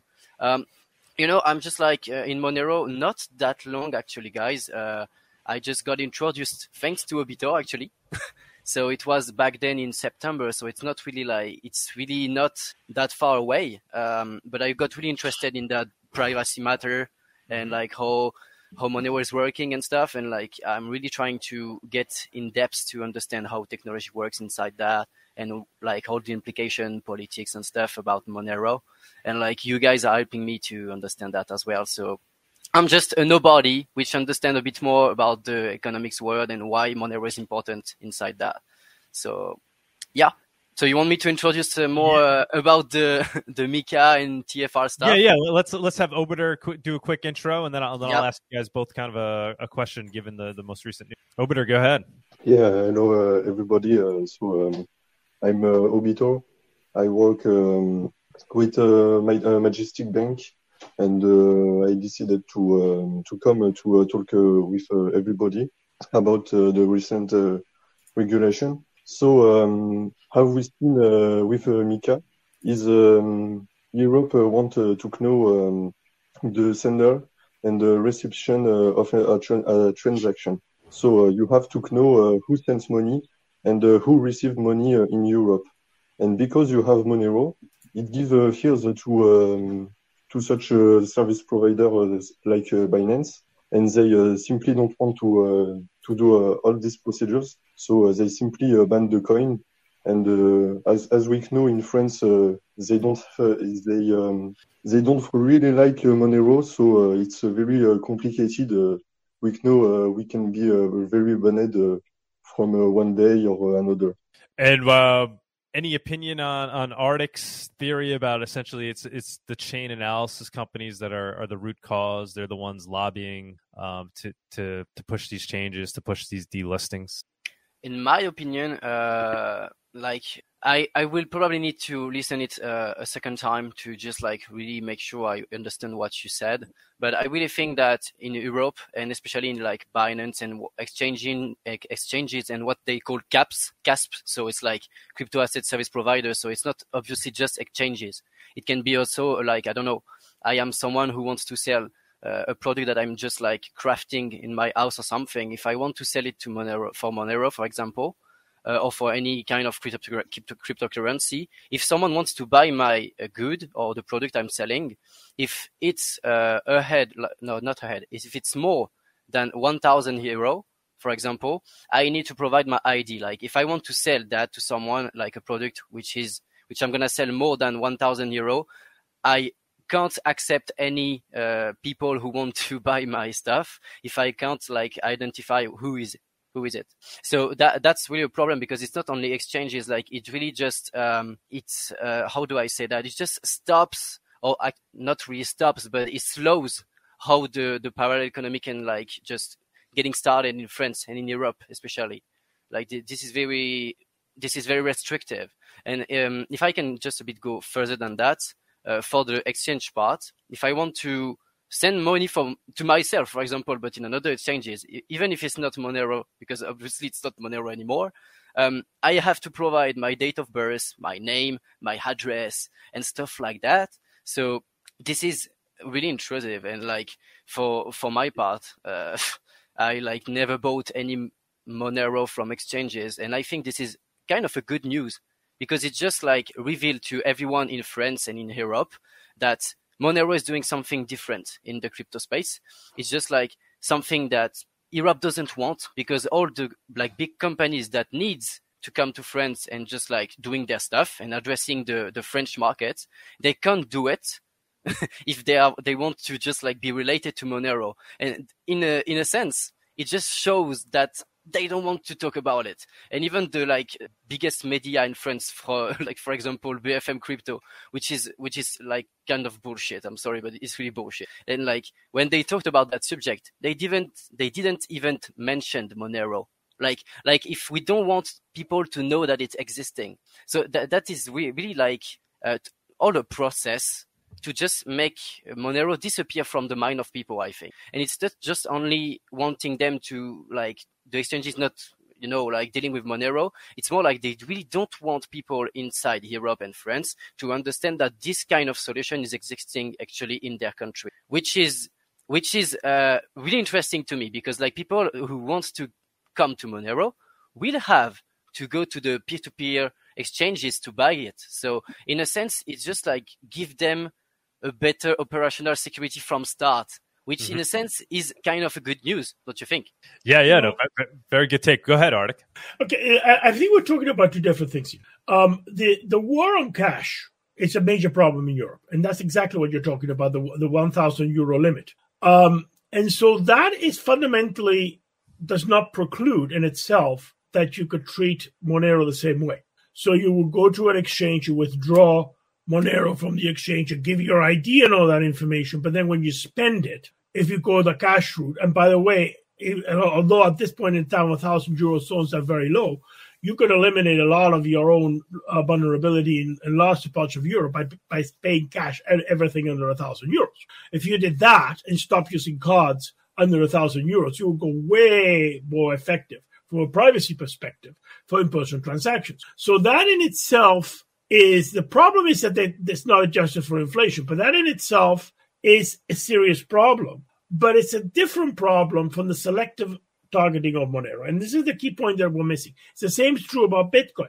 And so what you have is that they've been given the illusion with cryptocurrency, then you can trace it. And in fact, it's worse. I mean, I'd much rather have a situation where you have know exactly who it is and you don't have the possibility of being accused like you do with a debit card or a credit card than I would a situation like in Bitcoin where you could be totally legal, do everything totally legal and be falsely accused because of the false accusations of the blockchain surveillance company. So it's way worse. Monero is sort of like Euro. You could either have it in an exchange and then you withdraw it and you have to give your ID.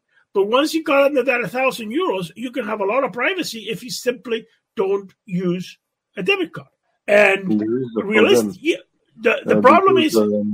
when you withdraw Monero with a KYC, if you are in Europe, they don't like privacy. So you will end in like a blacklist or a red list where your KYC is tied to your Monero. So it's untraceable. But they will say, this guy has buy Monero.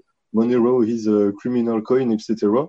And that's how create all these problems actually in Europe. But that's the problem here is no different than if you actually are withdrawing euros and paying cash for everything under the threshold. And that's true. And she says that's my point. I mean, I go to Europe and I pay cash. And the reason I pay cash is I don't want to pay 5% spread on EuroCAD. And I'm well within the €1,000 limit. So, I mean, and in fact, that's what I plan to do in Spain. And that's what I plan to do in Czechia. And you go there, and in Spain we call it pago en efectivo, and I pay for everything in cash. And yes, if you go over €1,000, okay, fair enough. You have to use a card, which I find incredibly annoying because I have to pay this 5% spread, which is it's like it's increasing the VAT basically by 5% on every transaction. So that's a separate issue because the card payments, and in Italy, there's been already significant pushback by small merchants on this issue of the cash payments. This is a separate issue. What has happened with Monero and why it's a lot more dangerous, if I withdraw a Bitcoin from an exchange, I can be falsely accused by the blockchain surveillance company. If I withdraw Monero, I cannot. I can do all my KYC. So it's much safer, in my view, to people be withdrawing Monero from an exchange with KYC and then going ahead and trading it for Bitcoin. Well, now there's no way to trace it back to the person. And at least you protect the Bitcoin holder from the potential false accusation, which is way more of a threat. But I mean, if you're worried about privacy at this point in time in Europe, and I realize that there's this inflation in the euro, which is why it's a lot more dangerous, the simplest thing to do is to stop using card payments under €1,000. And if you do that, you will pull the rug from under this thing right at the get-go. I mean, but when you go, because here's the thing. If I go and what payments do you make? You pay your rent. Let's say it's more than €1,000, probably is. Okay, most people know where you live. That's not really private. It's the cup of coffee. It's the small payment. It's where you travel on the bus. This kind of stuff, that's really the important issue. So I think realistically, the solution to these problems, the simplest solution is to stop using cards, to be honest. It's a very good, and if people started doing that, you will have a real pushback against this. What if like it's happening? I don't know which country. Just let me check on the map because I don't remember the name of the country. But this is North Africa. There is one country that like just took some of the bank bills and just like from day 1 to day 2, they just started to say, okay, now these kind of bank bills are not legal tender anymore in the country. So what's happening if like tomorrow, like one guy said in the comments that now it's still legal to buy Monero in Europe, and that's fine.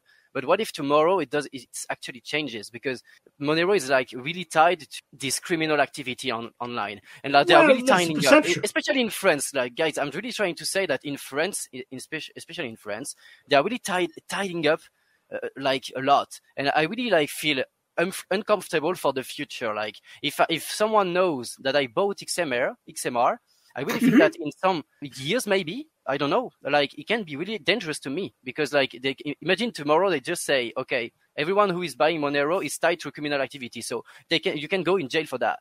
What's happening to the people who just bought XMR one day in exchanges and just like send it, as you said, and just like trade it to Bitcoin? Yeah, of course. But if they got KYC'd, then they know and they are on the list. Like just government can ask them and send someone to the door and tell them, oh, did you buy Monero one day? And just start to asking questions and stuff. It's really dangerous. I think you're opening a door here that is a go into making it illegal. And that, I think, is going to provoke a legal response in the European Court of Human Rights. I'll tell you that right now.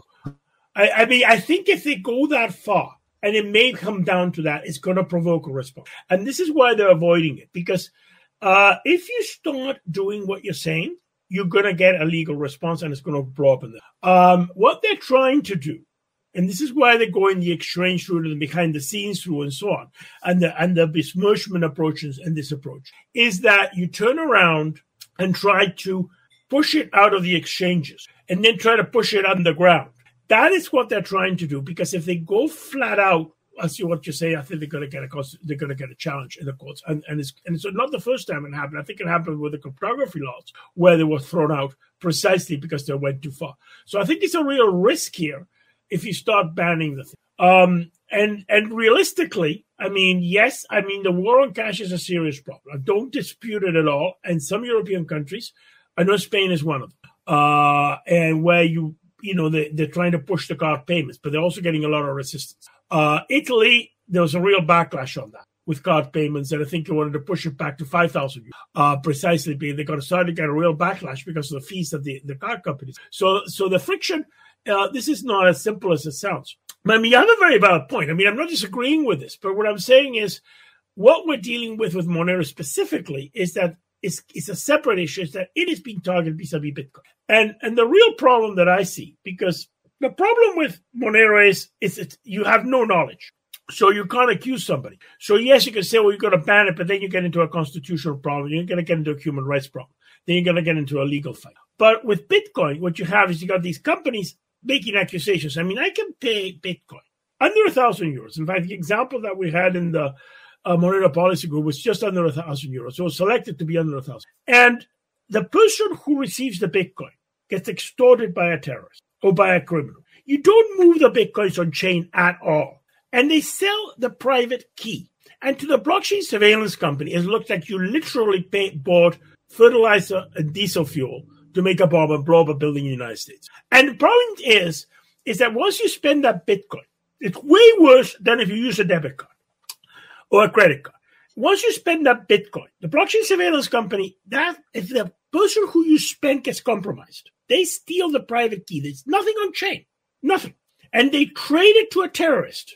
It looks like you actually bought the terrorist items. That's how bad it is. And that's how unreliable this blockchain surveillance is. So I would take a debit card or a credit card any day over Bitcoin. So what you say, like, if I can ask the question, like, yes, it's some surveillance company can like impersonate you by buying keys and like guide you to an activity that you didn't actually make. Absolutely. Absolutely. Wow. But it wouldn't be the surveillance company. They'd be manipulated. It would be a criminal or a terrorist. And in the scenario that we had, and it's a scenario that we put in our submission to the European Union in the policy group. The scenario, and I'll give you the scenario right now.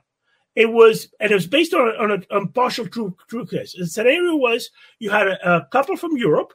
They were driving a small RV on a Canadian highway with European plates. I've actually...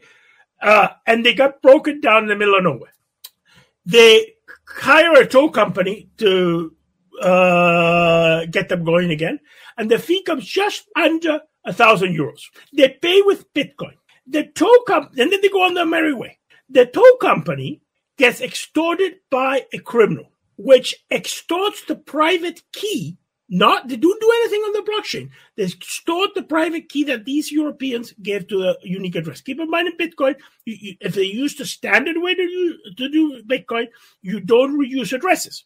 So for each transaction, you use a different address. So that private key that gets extorted, it gets sold to a terrorist in the United States. Now, nothing shows up on chain. The terrorist uses the Bitcoin to buy diesel fuel and fertilizer and blows up a federal building. These innocent people going to the United States, and they get accused with a capital offense that attracts the death penalty in the United States. And the blockchain surveillance company does that. And there's nothing they can do to prove their innocence against this accusation, because there's nothing on the chain that moves any transactions. All they did is the criminal extorted the private key from a merchant and in turn sold it to a terrorist that they used it to buy a fertilizer and diesel fuel to blow up the building. Now, is this based on myth? Well, I'm putting together myself, so I'll tell you the facts. The first fact is I did tow an RV behind my pickup truck on a Canadian highway with European plates. I did. And it was an iron. And I'll give you a little hint for people that wanted to do metric and imperial conversions.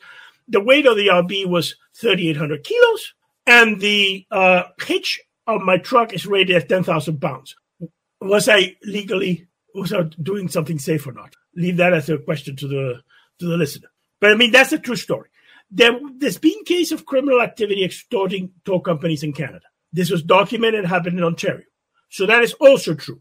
The Oklahoma bombing is a very famous terrorist act in the United States, and the person involved actually was executed. So we have a situation where innocent citizens of the European Union are traveling through Canada and the United States, and they get framed on a capital offense through blockchain surveillance that attracts the death penalty in the United States. That's the scenario, and it's on the Monero policy group.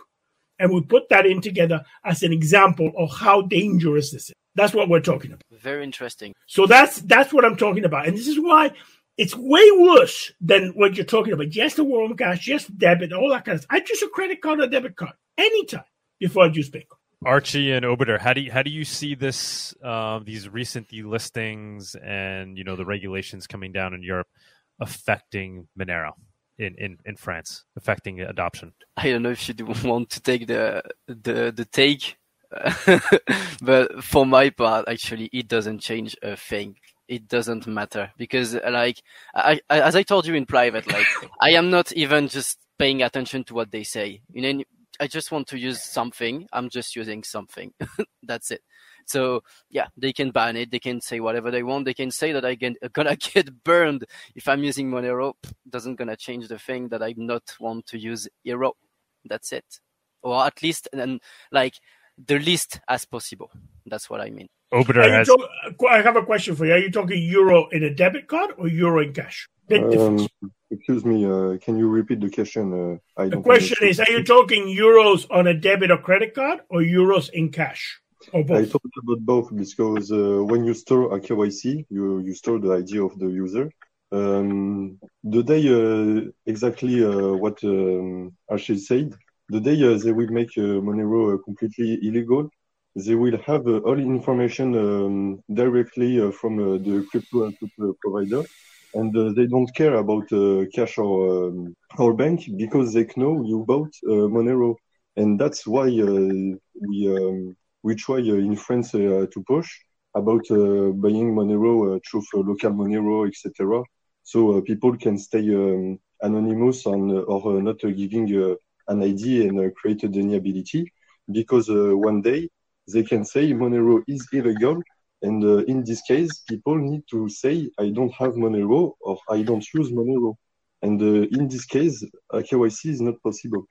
I guess my response to that is I have a boat. Yeah, just go in the ocean or somewhere. But I lost it in a boating accident. I actually bought a boat. I'm serious about it. I honestly don't. It's a legitimate concern. I respect that, but I don't see that as the risk, the biggest risk.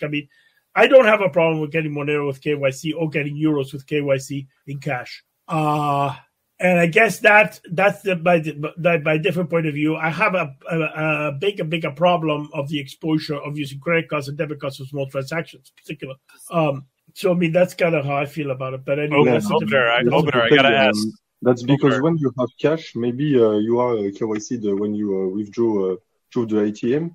But when you make a peer-to-peer trade with people you know to buy and sell Monero with cash, there's no point of surveillance where people can say, "Oh, this guy use Monero," and this is what we want to avoid, because we know people today are in France.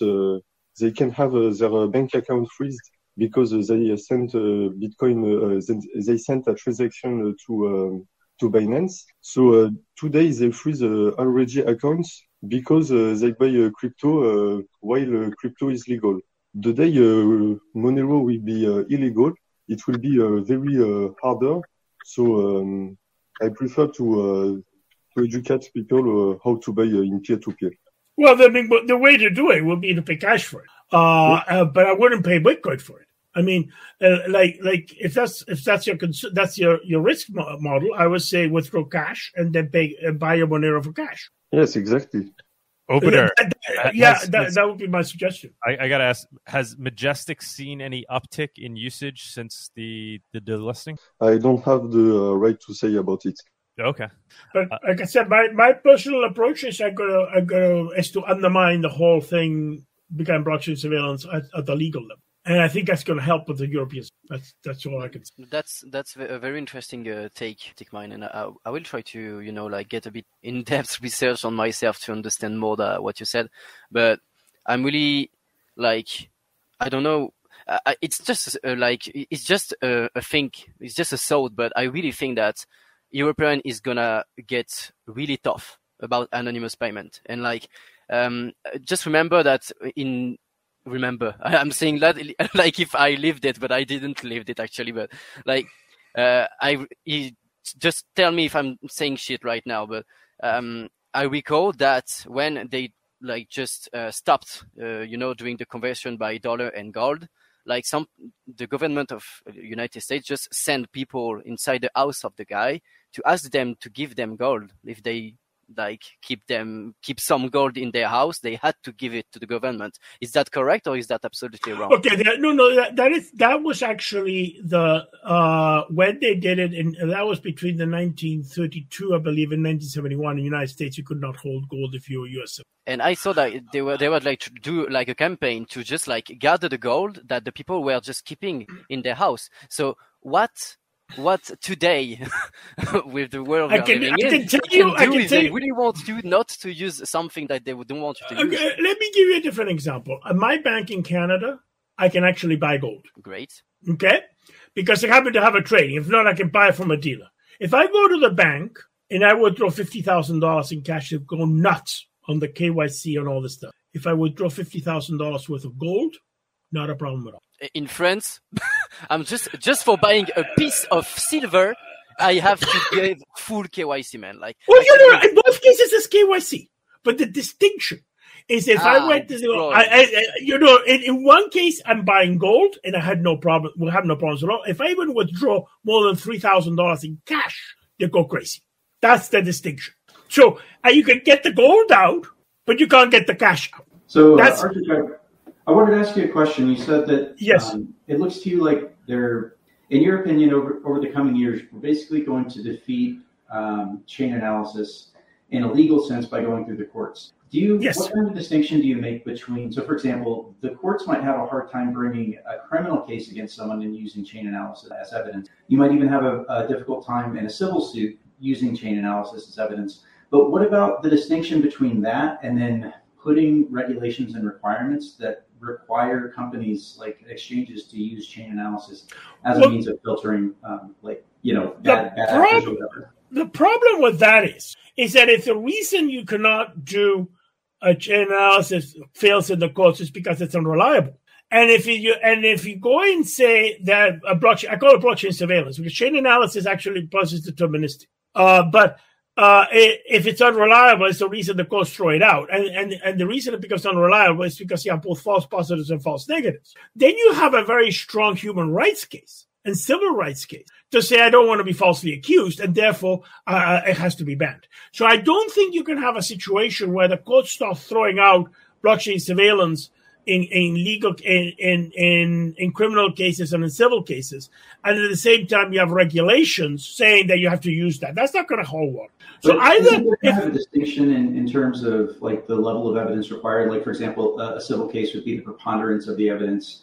A criminal case might be beyond a shadow of a doubt. That's a typical standard. Yes, still make the claim that you have reasonable suspicion that something might have happened, right? But the problem that you have is the minute you discredit it, even to reasonable suspicion, I think a blockchain surveillance can be discredited even to the level of reasonable suspicion, because of the minute you discredit it in the courts, the minute it fails in the court, then you can't support a regulatory structure that requires something that the courts have already said it's failing or is unreliable. And that leaves the open of a constitutional challenge to a human rights. What kind of timeline do you expect on that? So what has happened here is that this type of technology has not been challenged in the courts at all yet. And that's why we see what's happening right now. That if this is a successful challenge, and I put it to you, if it's a successful challenge in one jurisdiction and another one, the whole thing will collapse. That's what I'm saying. Because you can't have the court saying, well, this is not beyond a reasonable doubt, or the various standards, which are similar. Or this is not even good to balance of probability. This is not even good to reasonable suspicion. If you start failing on these thresholds legally in the court system, there's no hope that you can then create a regulation and have it survive judicial scrutiny in any jurisdiction. It's certainly not in the EU. It's certainly not in the United States or Britain or many of the Western countries where you would have it hold water. Because the argument is you're exposing people to false accusation. And that's a very serious civil rights and human rights issue. Do you have a timeline on when you expect? I personally don't know. I expect that the minute there's more than multiple challenges in the courts to the validity of these blockchain surveillance methods, they will be forced to treat something like Monero or Bitcoin all the same way you treat cash. It doesn't mean that you're going to avoid KYC. You're not going to avoid KYC. But what you will avoid is the besmirchment of a specific cryptocurrency like Monero. That's what you would avoid. But it's a matter of time. Even if you look, doesn't discount like we were saying before, the reasons of national security. We wake up one morning and they sanction Monero just like they sanctioned Tornado Cash. Well, yeah, but you got to look at the case of Tornado Cash. The reason they sanctioned it is because of the fact that they were taking the money out of the till. I don't know. I mean, that's the legal reason they did it, both in the Netherlands and the United States. And if you're going to actually ban it through a legislation, then you're going into a serious constitutional issue in the United States. And you're going to hit constitutional barriers also and human rights barriers in the European Union. So it's one thing to try to do it under the table, which is what they're doing now. It's quite another thing to have to take it head on and not right ban. And that, I think, will probably, particularly once you start to say that you need to use Monero to prevent from being falsely accused, which is the argument that follows. It's a counter-argument. I need to use your Monero because I don't want to be falsely accused of a crime I have nothing to do with. Once you say that, now you've created a constitutional and a civil rights and a human rights issue to use Monero. I like that. So it's a double. This is the thing. I mean, they're pushing for the regulators to accept blockchain surveillance. I think it's been a major strategic error. In the short term, yeah, it looks good. In the long term, I don't give it credit. All right, I think we're you end up putting it in the same level as cash. Yeah, and that's what it comes down to. Amazing show today, guys. We're just about rounding out 2 hours. I got to go hang out with my daughter, which is a good thing. Guys, this was fantastic. Arctic, thank you so much for jumping on today. Archie, thank you so much, man. Obiter, you guys are welcome to join anytime. I thought it was great that you guys came up, gave a little perspective from kind of boots on the ground, people that actually got affected by the recent listings, although you guys haven't, because I don't think you were relying on those listings to begin with. But it was cool that you guys came up and shared your piece. Always welcome to join us. Bawdy, obviously, thank you as always. Tux, man, you've been doing a great job with helping me man this show. Greatly appreciate it. And to everybody else that participated today. We do these shows every Saturday, 11 a.m. Eastern. Join us again next week, and we'll see you then. Thank you, everybody. Thank you. Cheers. Thanks for coming on. Thank you. You guys. Great show. Thanks, guys. Thank you for joining us on this week's MoneroTopia episode. We stream live shows every Saturday at 11 a.m. Eastern. You can find and subscribe to our show on YouTube and Odyssey, or listen to the podcast on iTunes, Spotify, or Stitcher. Don't forget to follow us on Twitter or join us in the MoneroTopia Telegram group. See you all next week.